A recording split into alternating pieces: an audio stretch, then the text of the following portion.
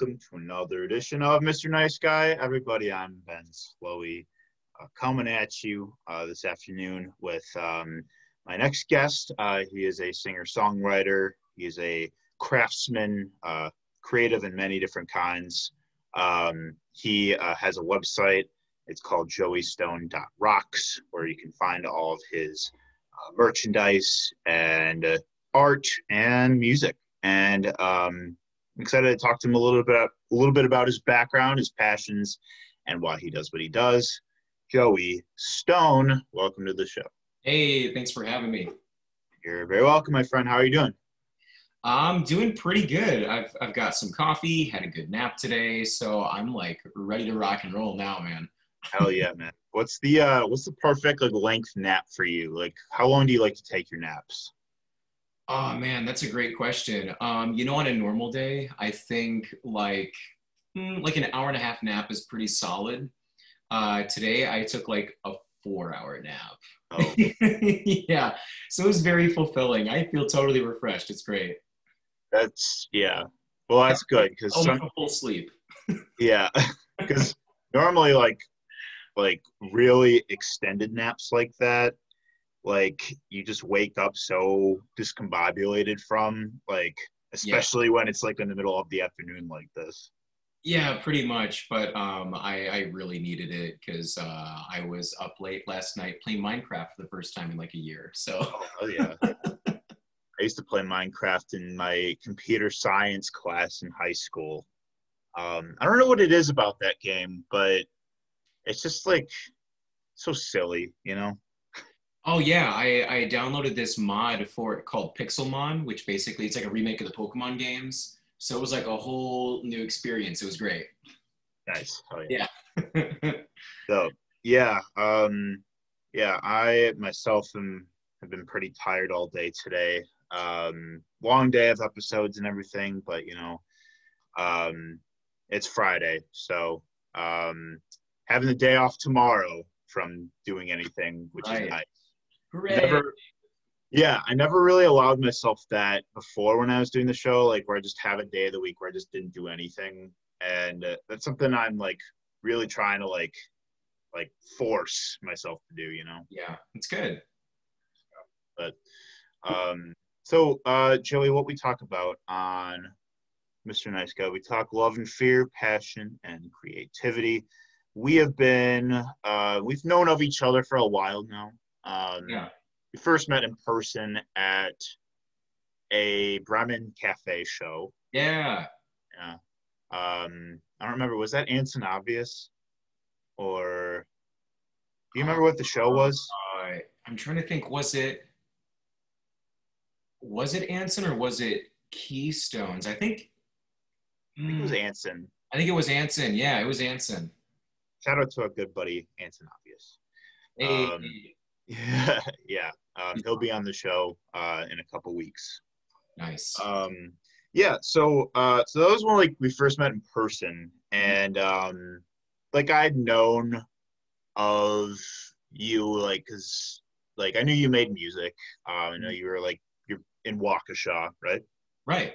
Yeah, and I know of a couple bands from Waukesha that I've had on the show or have seen their shows, like Tacoma Washington Weekday Club, Yeah. Bandolier Bacall, Keystones. Yeah. Yeah. All great bands. Hell yeah. Yeah. Waukesha's like, and all of them are like friends with each other. So like, Mhm. um, yeah, like Waukesha seems like a tight, like the presence it has of a music scene seems very tightly knit. It is. It really is. Everybody, yeah, pretty much everybody's super tight. And it's to me pretty amazing how much talent comes out of this like little town, you know? I know that like y'all will have shows out there and like I'll get invited to some, but I don't have a car. Oh shit. It's Same. yeah, unless I can hitch a ride, like Yeah. it's still pretty far. But luckily a lot of Waukesha artists come to Milwaukee for their shows. So Yeah, you uh, read my mind. I was gonna say it's funny. I go to a lot of Milwaukee shows, and then the entire lineup will be like Waukesha, Waukesha, Waukesha bands, like all in a row. yeah, yeah, yeah. Yeah, definitely. package deal, you know. Yeah.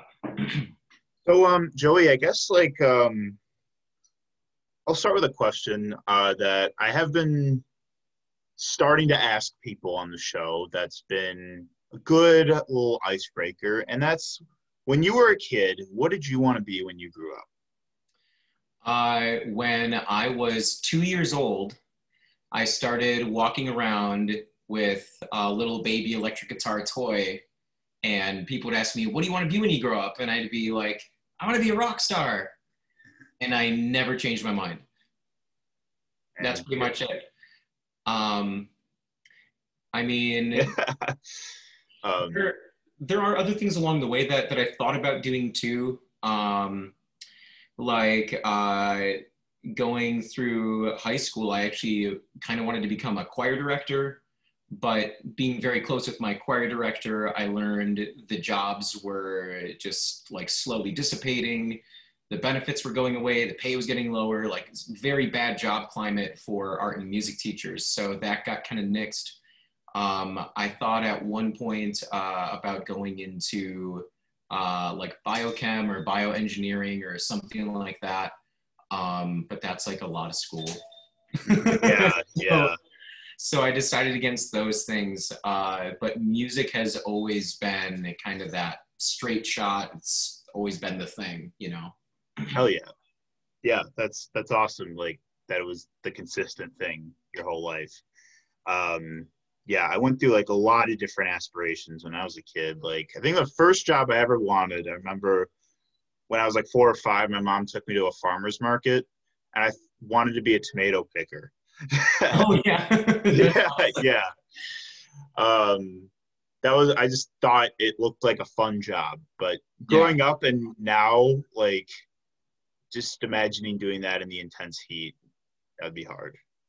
It would Uh, be hard. It does sound kind of fun, though. I mean, just like being outdoors and picking tomatoes. that's right. Like, It's work. yeah, I don't know. Like, I feel like there's just such a joy to finding like a big ass ripe tomato, you know? Right. So, yeah, but then like for the longest time, I wanted to be a meteorologist. When I was a kid, I used to watch the Weather Channel for fun. Like, I used to love like the storm stories, and I thought I always have really been into like fascinated by weather. So like I wanted to Oh, be, cool. yeah, I wanted to be a meteorologist. But I think around high school is when I realized like that's a lot of science, a lot of Yeah. math, a lot of stuff I'm not good at. So, and I, but that being said, but I did like I did still retain like the broadcasting part of it. Yeah. So I eventually went into journalism for that reason. But mid mid college is when I decided like, I love music. I think music is just such a like emotional and like timeless medium, and I decided that's the kind of journalism I want to do. I want to write about music and fuck it means to people, you know? Yeah. No, that's kick ass. It's funny, as you're talking about that, I was also reminded for a while, actually for quite a long while, I had aspirations of being like a novelist. I always thought that'd be fun. And for a very, very long time, and even still kind of like a little bit, I wanted to go into like comedy or something like that. Oh yeah. And I've always wanted to do more serious acting as well. I did theater in high school, and I've always wanted to like do like film acting and stuff like that too. You know, Oh yeah. kind of all spinning off the same spindle, more or less. You know. Yeah. Yeah. So, well, I guess in a way, like you did sort of like because you have several different mediums at once that are under like the Joey Stone brand, like it's cool like that you can utilize different aspects of your personality into things that others can connect to. Right. Right. And we'll talk about all of them, but I guess to start with the music. So like when did you start like playing, and like when did it become like a serious creative outlet for yourself? Yeah.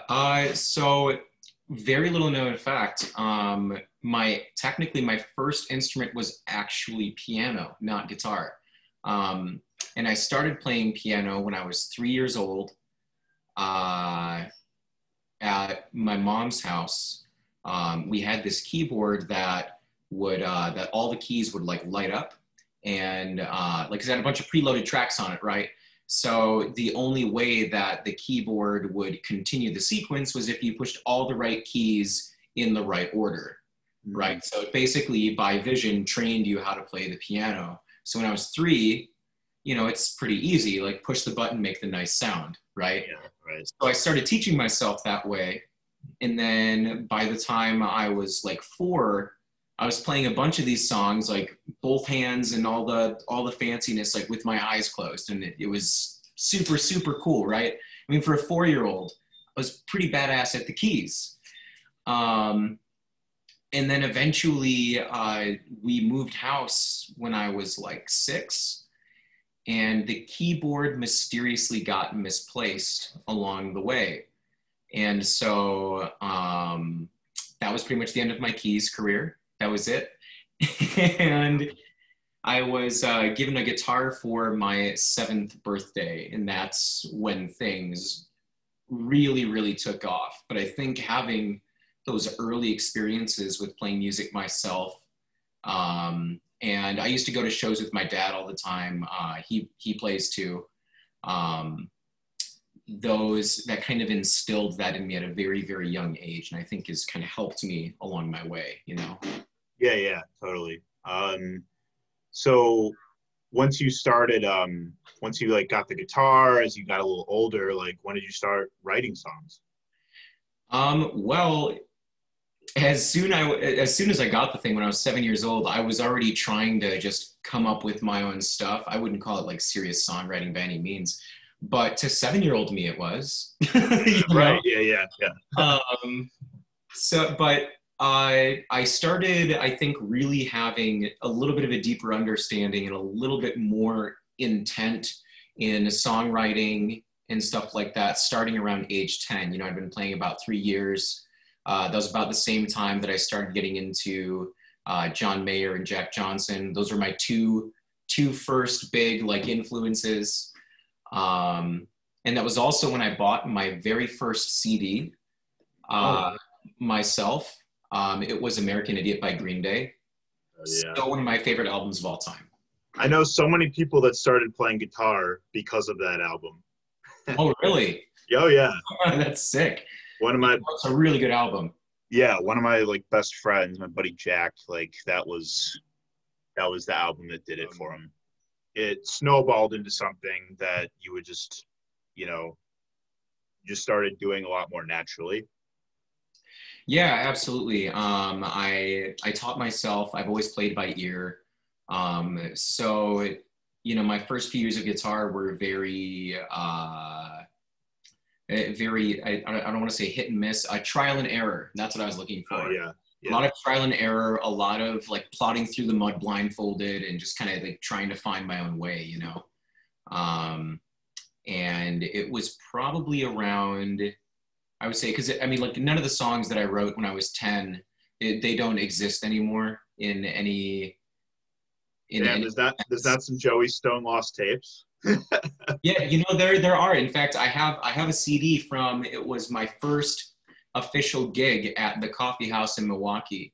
And yeah, and I still have that CD sitting around somewhere. But I started really, I think, writing songs that still exist around the age like 13, 14. Like a lot of people don't know this, but a lot of the blues songs, like my original stuff that I play, a good chunk of that I wrote between the ages of like 13 and 16, and I still play those songs. Yeah. Yeah. That's super cool. I mean, yeah, it's cool how you can just carry those with you like over the years, and you know, clearly you were doing something right from a young age, right? Right. That's what I figure. I mean, like, I don't write as much as I used to. I think over the years, I just like I keep on raising the bar for myself, and it almost becomes self-discouraging. But some of these songs that I wrote, you know, when I was younger, that I still enjoy, I don't know. I guess they aged well with me. I mean, sure, I've tweaked them over the years and stuff like that, but it's kind of like they were already born before I became the level of hypercritical of myself that I am now. Yeah. So they're already in here. I can't undo them because they're so old, you know? Yeah, for sure. Yeah, like I feel like the more I do the show, the more critical I am of myself too. So it's everyone's the creative complex, you know? Right. The more you do what you love, the more that you hate what you do. Not like that I hate doing it, but rather my own creations are abomination to me. Oh yeah, totally. Like there's times where like I'm like editing an episode and I'm like, you know, just playing back the conversation. I'm like, oh, like I forgot to talk to them about this. I forgot to ask them this question. Like, why was I rambling so much at this point? Like it's an irregular, imperfect journey, but one that is just like, you know, you have to remember why you started doing it in the first place, you know, because it's how you started, it's how you make sense of the world. So tell me about bodies of work that you've released music wise. Sure. So gosh, that's a little bit complicated in the sense that like, okay, well, I'll just start. So, oh man, the first time I ever put anything on a CD was probably like, besides the live recording that I got done at that first show that I did. I mean, I used to record stuff at home, starting when I was 14. I was using my dad's Mac computer at the time with GarageBand. Mm-hmm. And that's actually when I started really getting into electric guitar. So it was a lot of me doing what I considered shredding at the time and just like noodling around and doing all kinds of crazy stuff. Yeah. And those got released onto social media at that time. Those recordings no longer exist, of course, right? Yeah. So I released those first blues songs around, you know, between ages 14 and 16, took them down, and then I've kind of just repeatedly re-released and then re-erased things like several times along the way. As you know, I go back and I listen to some of these recordings and I go, oh, I don't like this, that.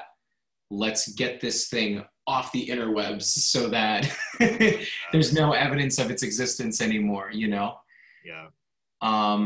But I haven't released like a full-length album yet. I did release 2 EPs. It was probably one of the most foolhardy things I ever did. And it was when I played Summerfest for technically the second time, but it was like 3 years ago. And I announced like a month before I was supposed to do this gig that I was going to be releasing my first EP. And so I went ahead and I started figuring out what songs I wanted to put on there, which ones I didn't, et cetera, et cetera. And part of the challenge of that for me and coming up with like a full body of work, like a full-length album, has been that my music spans like a few different genres, and I feel like sonically some of it just like doesn't go together. Like I've got my roots in like, you know, folk music, and then I've got roots in, you know, blues and jazz. And then I've got my more, what I think is more characteristic of my style now, like where it's my Joey Stone style of music where I mix like jazz, blues, reggae, indie, rock, hip hop. It's kind of this crazy fusion thing. It's a great big fun mess, and I really enjoy doing that stuff. So then 2 weeks maybe before this show, I haven't recorded anything, right? I've recorded nothing. And I decide, hey, you know what? Why don't I make the most of this? I'm going to record all the music. And so that it's sonically cohesive, I'll just release it as 2 EPs, right? 2 short little albums. We'll do it that way. Great idea, Joey. It's only 2 weeks. You'll be fine. So fast forward 10 days from then, still, I've recorded nothing, right?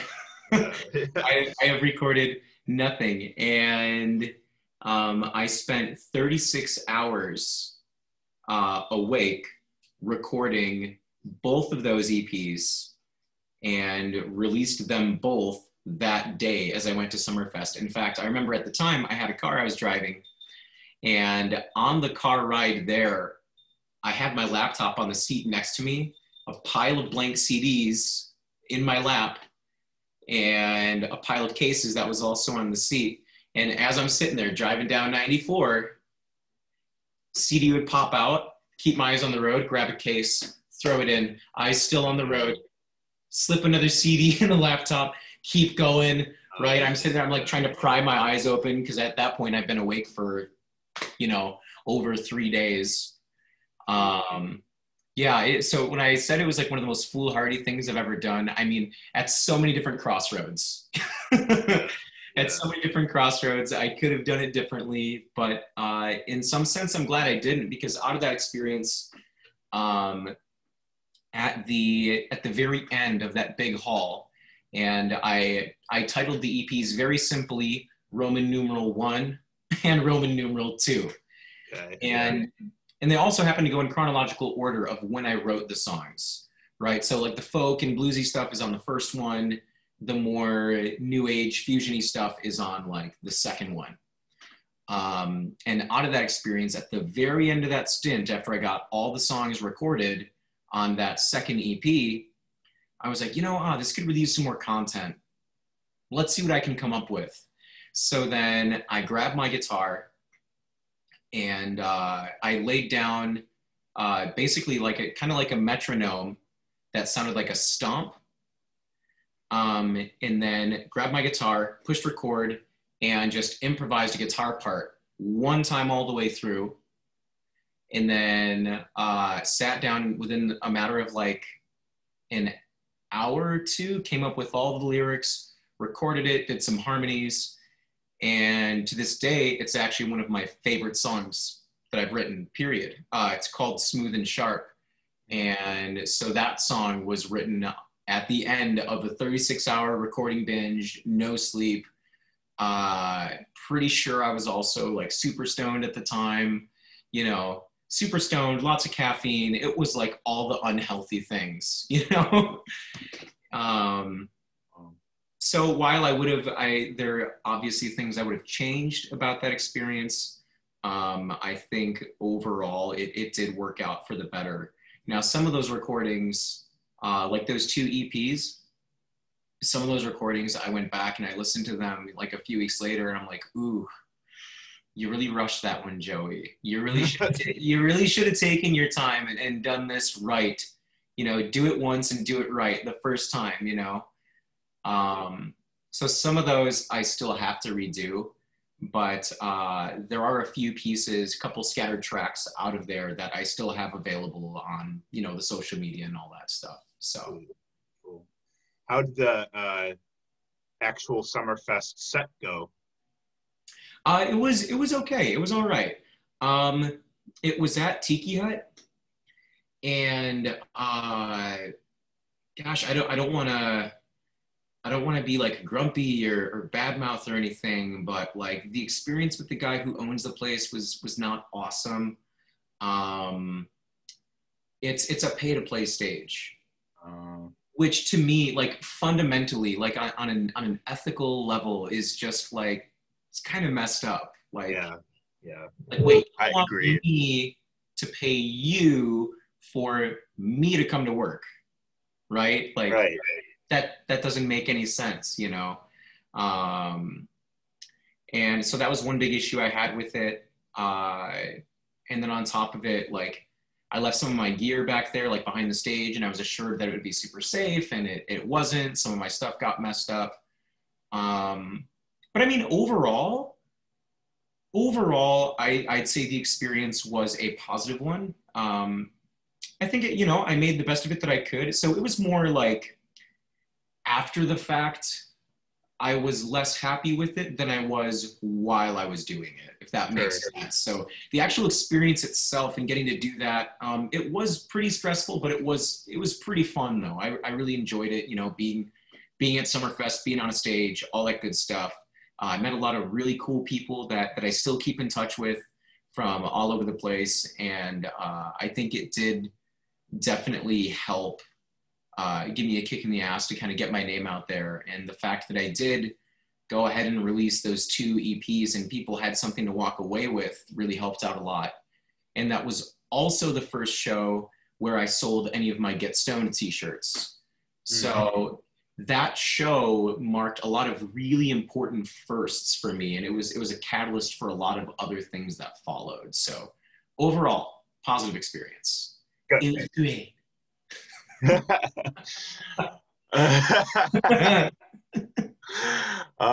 Speaking of which, I want to get me one of those stone shirts. Yeah, for sure, man. Just let me know what size you want, what color you want. I can do different color shirts, different color prints.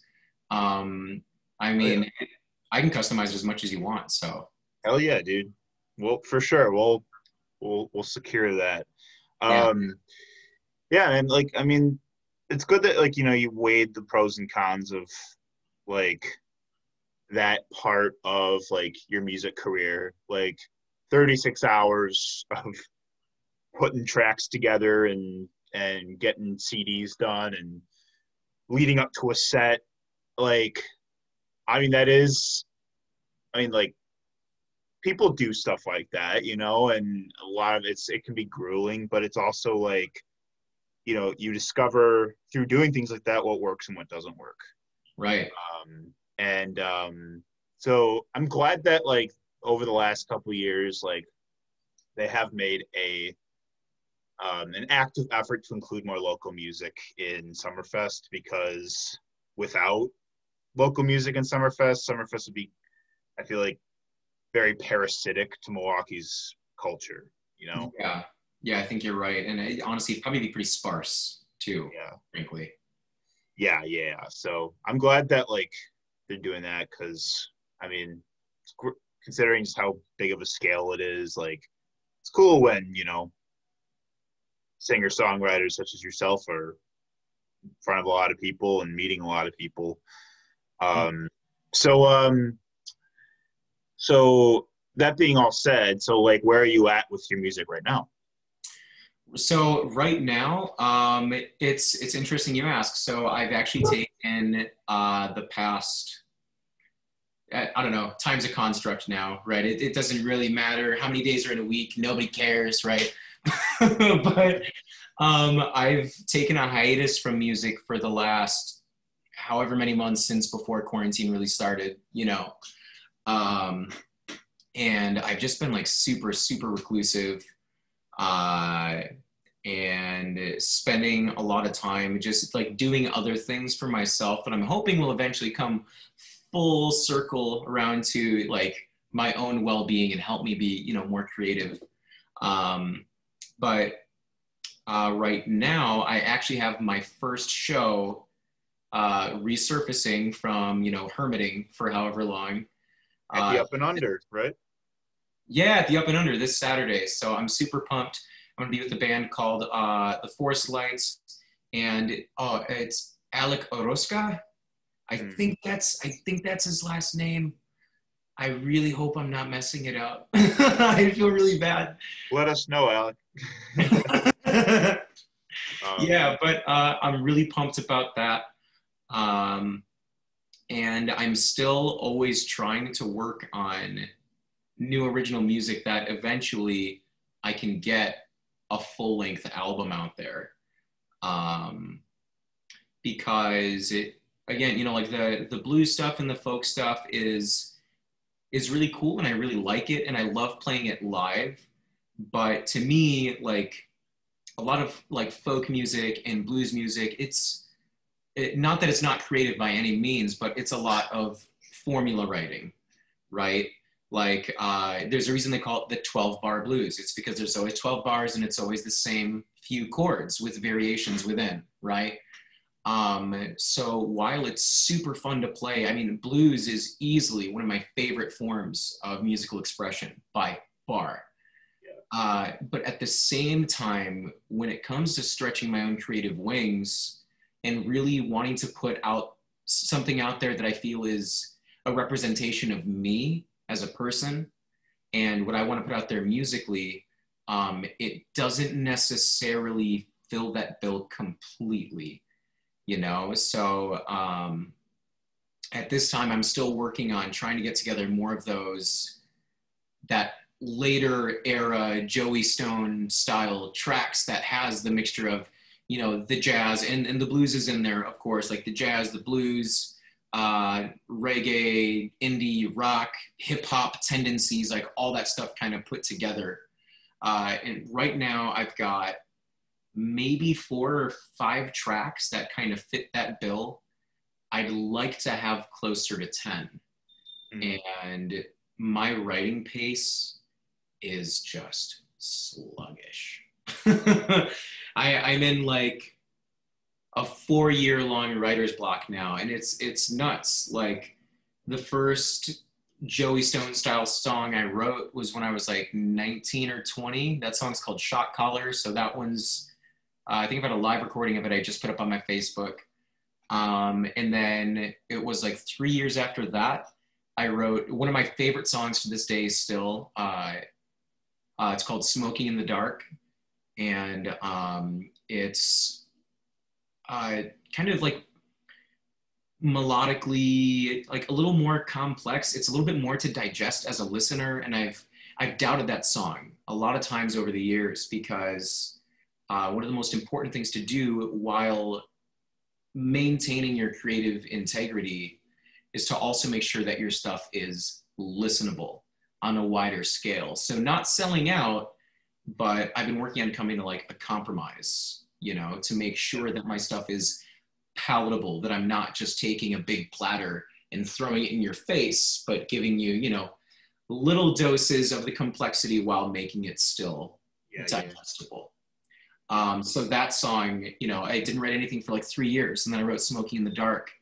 It didn't, actually, I think it was 5 years. And then 3 years after that, I wrote Smooth and Sharp. So, you know, we're talking over the span of like almost 10 years, and I only wrote like 3 songs. Ooh. You know? Yeah. So that's kind of where I'm at right now.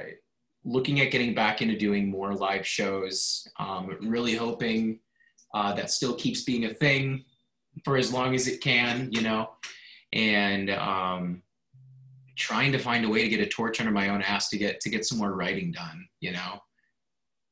Yeah, I hear you. Well, I mean, it's exciting to hear that you are, you're calibrating what Joey Stone is going to look like in the future. And yeah, man, we'll be looking out for your stuff once you're done with it. But you know, take your time though. Yeah, for sure. I know where I take my time 5 years later. So how about exaggeration? Yeah. So how about your other stuff that you do work on that's on your website? So obviously it's Joey Stone Rocks is your website. So like, you want to talk a little bit about the merchandise and the projects you've got going on besides the music? Yeah. So I've got, you know, t-shirts, baseball caps, beanies. I actually did there's only one pair that exists right now of leggings that says "Get Stoned" right on the booty. Nice.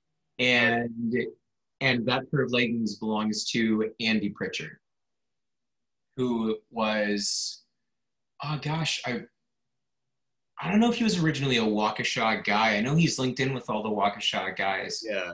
But I played a couple shows with Andy, and I first met him at Glacier Valley Music Fest through Party Marty.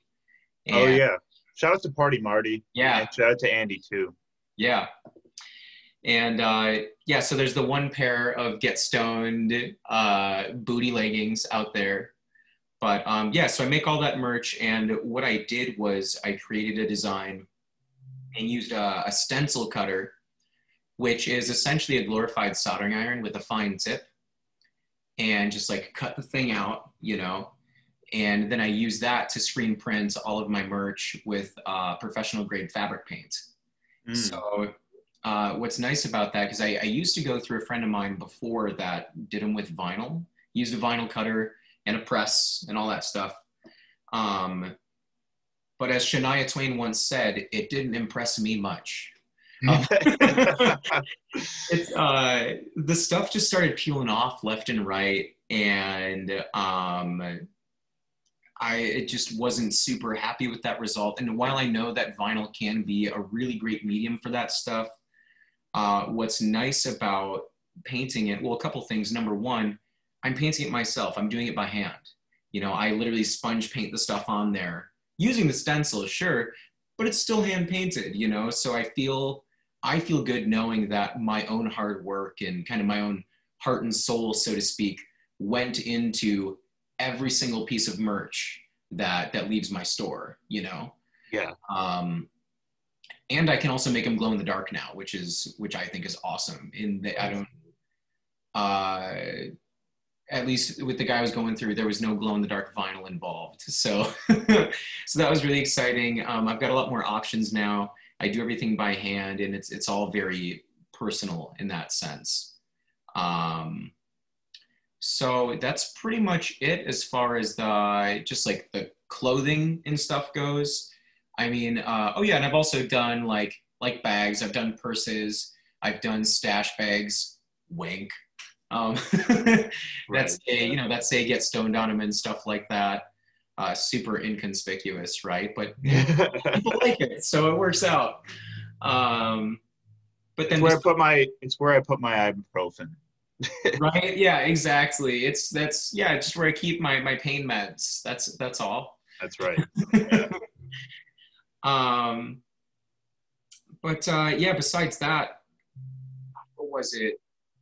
I think so. Stone Creations, which is where I do pretty much all the merch from, all the physical like artwork type stuff. What day is it? Is about to have its 2-year birthday, which is pretty exciting. And that's when I started doing the stuff with the guitar strings in gemstones and all that. And the idea actually first came from, it's funny now thinking about it, back to that Summerfest gig. What I originally did was I took guitar strings, which I've been saving my strings since I was 7 years old. So every time a set of strings has come off my guitar, I don't just throw them away. They all get put in a container. So some of these strings are like 20-year-old relics from when I first started playing, which I thought was kind of neat. And I wanted to do something different with my merch that like nobody else was doing, right? At least nobody that I knew personally. And so I started making little like guitar string flowers, and I bought some, there are pieces of like bone and antler and stuff like that from this guy at State Fair, Wisconsin State Fair. And I think his store is called like Tony's Trading Outpost, something like that. It's the guy that's got all the furs and stuff like that, right? Sure. Okay. So I bought this big old box of, it was actually chunks of antler, but they looked kind of like tree rings and stuff like that to me. So I would take these guitar string flowers and I'd stick them in there, and it looked like flowers growing out of a stump. So it originally started as like, miniature sculptures. And then I started making pendants and stuff like that out of the guitar strings. And then started incorporating, gemstone beads and stuff like that. and eventually started using pieces of broken guitar picks. So now I've got, you know, the bracelets, earrings, pendants, necklaces, all sorts of stuff that's all made out of guitar strings, guitar picks, gemstones, and stuff that I've either played on in shows or that I've at least used like in rehearsals or home practice. And that's something I try to really, really adhere by. I don't want to just like be ordering, you know, guitar picks by the hundreds and then just, you know, slap them on this, slap them on that. Hooray, I'm done. I, much like the t-shirts, I want it to be something that has like a piece of my journey or a piece of me in it, you know? That was the whole point of doing stuff with the strings in the first place was, hey, these are strings, you know, from my childhood when I first started off playing, you know, there's a piece of my musical self in there, so to speak, you know? So even if it's like, I sit down and I play a song for 5 minutes on a pick and then it goes on a piece of jewelry, it's been played on, you know? Yeah. That's super cool. I mean, for no pun intended, it's really crafty, like to be putting, you know, to be making use of something that, you know, for one has sentimental value to you, but then turning it into, you know, just something artful and that, you know, that has like a really like unique aesthetic. That is really awesome that like you've made use of those strings in that way. Oh yeah, dude. Yeah, thanks. It's and a big part of that was like I've always been really into like reusing, recycling, and all that kind of stuff. So that was part of the original inspiration too. Because as a kid, I just remember thinking when I took my strings off my guitar, and I was like, you just throw them away? Like this is metal. Like you could surely use it for something, right? Yeah. And it was almost 20 years until I did, but I did it. Oh yeah, dude. Well, yeah, I mean that's cool that, you know, something that could be, you know, people see no like merit to keeping. I mean, you turn it into something new. So that is a good good virtue. So Thanks. Yeah. yeah, you bet. Yeah, I try to do that as much as I can. And everything I use, I really try to stick with eco-friendly stuff. So even if you dropped it on the ground or, you know, whatever might happen to it, I mean, hopefully you're not going to drop it in the water because that's like even worse. But heaven forbid you did. It's metal and stones. So like it's not going to like pollute the groundwater, you know what I mean? Yeah, for sure. Well, hell yeah, dude. I guess the last thing I wanted to ask, it would be just like, you were talking a little bit about your music and slowly integrating yourself back into shows. You know, like the scarcity of shows, obviously. Right. But yeah, I guess like what are some more of like your goals, like as you know, we're in the second half of 2020 now. Yeah, what are some things you're setting your mind to in the months to come? Yeah, so that's an excellent question. So I think, and this is something I've wanted to do for a really long time. I really, really want to get a consistent band together. And that's always kind of been a struggle. It's really tough just to get a few guys in the same room, and not only that, but to get the right people all in the same room together. Because it's not just, you know, do me and the bassist click, do me and the drummer click. It has to be do me and the bassist click, do the bassist and the drummer click, do me and the drummer click. You know, it's got to go all around, and not only on like a personal level, but our musical personalities have to also really mesh together well. And I move at a pretty fast pace. I've had a couple inklings of bands starting up, and being someone that's played by ear my entire life, I'm super used to, like, I hear it, I can play it back, right? So, and this is something that I've got to work on myself too, is I kind of bring almost that same expectation to the table when I'm playing with other musicians, where I can say, okay, you know, play this, da da da da da da da da da da, go, right? And if they don't get it within like 5 minutes, I'm kind of like, you know, Yeah. and I find myself needing to exercise more patience that way. But at the same time, I have to weigh, okay, should I be more patient, or should I really be holding the other musicians in my group to that same standard, so there's the same level of energy that's, you know, that's going around. So anyway, so something I'd really like to do is I'd like to get a band together, or if nothing else, I'd love to be part of even just another band. My biggest love is playing guitar. I consider myself a guitarist first and a vocalist second.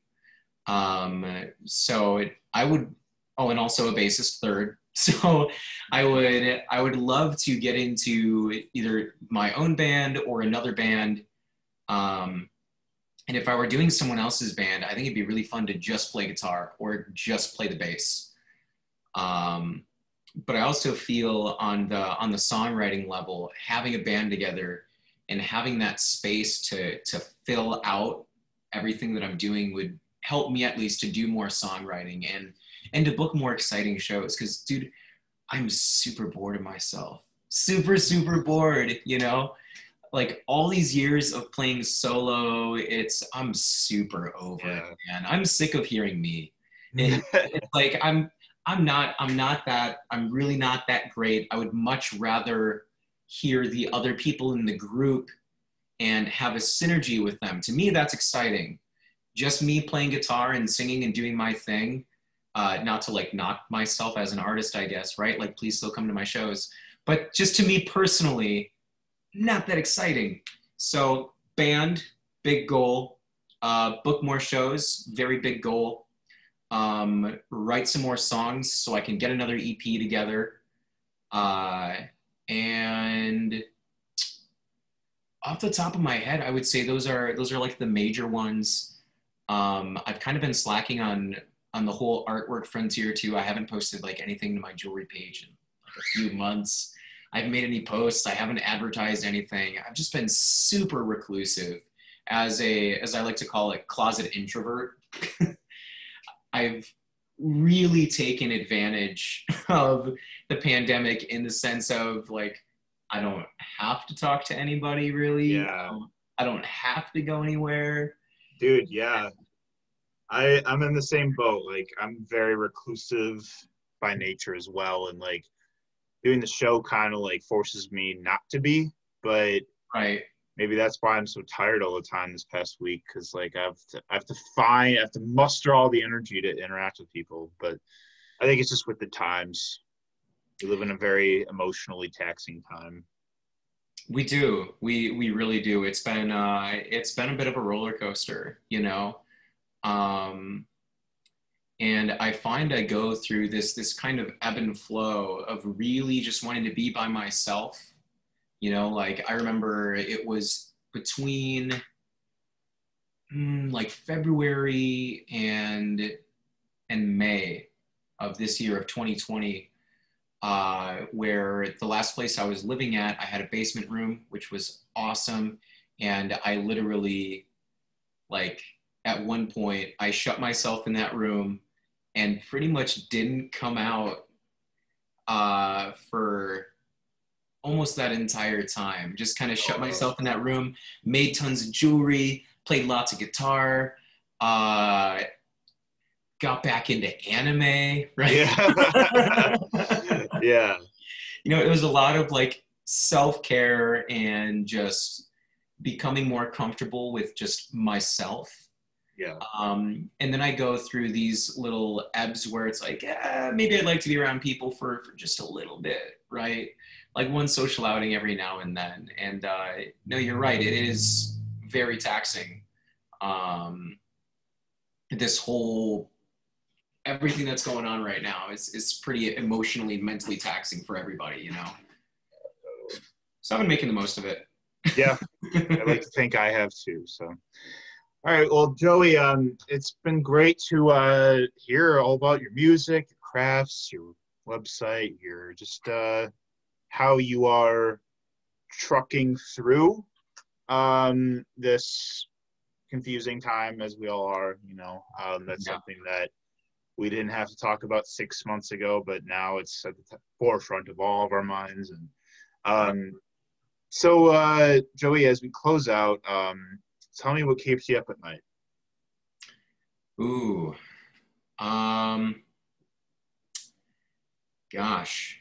That's a loaded question. I'll try to keep it relatively brief. What keeps me up at night? Honestly, the uncertainty of where we are as a society, specifically here in the United States, is something that is very ever present in, right, I wouldn't say not necessarily right on the front burner, but maybe not the back burner. You know how they have the one small one and the one big one? It's on Yeah. the big back burner, right? And I mean, I've been saying this since I was like 14, 15, and I started learning about ancient history in school and stuff like that. And sociopolitically, the United States has been at a boiling point for a while. Um, and I worry where things are going to go. I mean, I don't want to get like too political, but I mean, of course, as we all predicted, Donald Trump is trying to delay the election. We've got stormtroopers being sent into the states and taking people into unmarked vans. And it's like, if you look at history, the stage has been set for some time. And it's kind of like everything is happening exactly the way that one would expect it to happen for a full-on, I don't mean to sound like a drama queen or anything, but again, just speaking to history, for like a societal collapse of sorts, or a dissolution of the state of the nation that we have right now, whether that's going to mean the United States dissolves and we have a huge cluster of independent city-states, kind of like Europe and the EU. I don't necessarily think that'd be a bad thing, right? Right. That could work out if it works out peacefully. But it's just shit hitting the fan kind of troubles me. And there's so much misinformation out there these days. There's so much people on Facebook, Twitter, whatever social media. There's a lot of blind sharing, a lot of blind copy and pasting. Nobody's doing their homework. And we're seeing a big resurgence of just like blatant propaganda pieces, much like stuff that we've seen in the past, but that is hugely accelerated and has been given a lot more power by the advent of social media and the internet. Those things didn't exist back in World War I, World War II, when we did have a lot of propaganda pieces going around, or even say, in the late 80s, early 90s during the Cold War, internet wasn't like really a thing, but you still saw a lot of propaganda pieces and stuff like that going out there. This time around, the vehicle for that kind of information is infinitely powerful. Yeah. So however much energy these people are willing to put into this information, that's how far it's going to reach. And so far has proven, I gotta say, extraordinarily effective at dividing the population so distinctly at this point, and one has to worry that, again, are we going to see some kind of dissolution of the states? Are we going to see another another Mason-Dixon line type situation? I don't think that's going to happen, because it seems like even within the states themselves, there's such a huge polarization of opinions and all this stuff. So I'm interested to see where it goes. Hopefully it all goes down safely. Hopefully November 3rd is totally normal, right? Yeah, But, Yeah. Yeah, Not to man. get too heavy there, but that is what keeps me up at No, night. I mean I think that you articulated it really well. Like there's a lot that can be said about exactly all that stuff, the societal collapse, existential dread, the apocalyptic feelings that Right. make us tremble. Like, I mean, that keeps me up. Sometimes though, like it's just like, you know, we feel powerless against it, and like, that leads to a lot of like despair. And um I think that we are making strides as the people. I have no faith in like the bipartisan system Yeah. anymore. Like I have this year proved that like you know we've needed some kind of like systemic change, like widespread change for the way we vote, the way we allocate power, the way we're represented, the way we the way justice is served, all of it. Yeah. Um, Oh God, electoral college. You had one job. One yeah. job. So what puts you to sleep? That's the second question. What puts me to sleep? Um, hmm. Let me think. Exhaustion. No. um. Oh gosh. Ooh. Quick closing thought on the last question. It's talking about apocalyptic feelings and all that stuff. It's been pretty nuts. Like I've prioritized in the past few weeks. Part of the reason I've been going hiking so much, I've been taking my 6-year-old son with me, and I'm no doomsday prepper by any means. But am I teaching him which plants are edible and which ones are not? Am I teaching him how to build a fire or how to use mud as mosquito repellent? Like absolutely. And it's kind of wild to me that those things are like becoming all the more valid as this uncertainty kind of keeps increasing and increasing. But as far as what puts me to sleep at night, um, I guess kind of almost going off of that is the hope and the reassurance that I see on the flip side of the coin, kind of like you mentioned.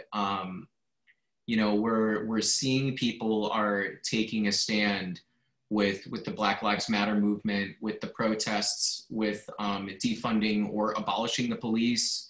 We're seeing people are speaking out about wanting a wide systemic change. And even though he got screwed by the DNC, RIP Bernie, we're seeing all these radical ideas that he talked about years ago.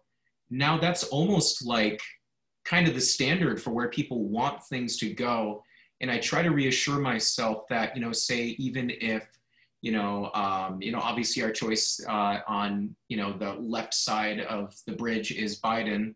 And even if he gets elected, I'm pretty confident he's going to allow those, progressive people to kind of pull the strings a little bit, so to speak. I think he's going to work with those people and create those changes. Because if he doesn't, then he's not going to get elected, period.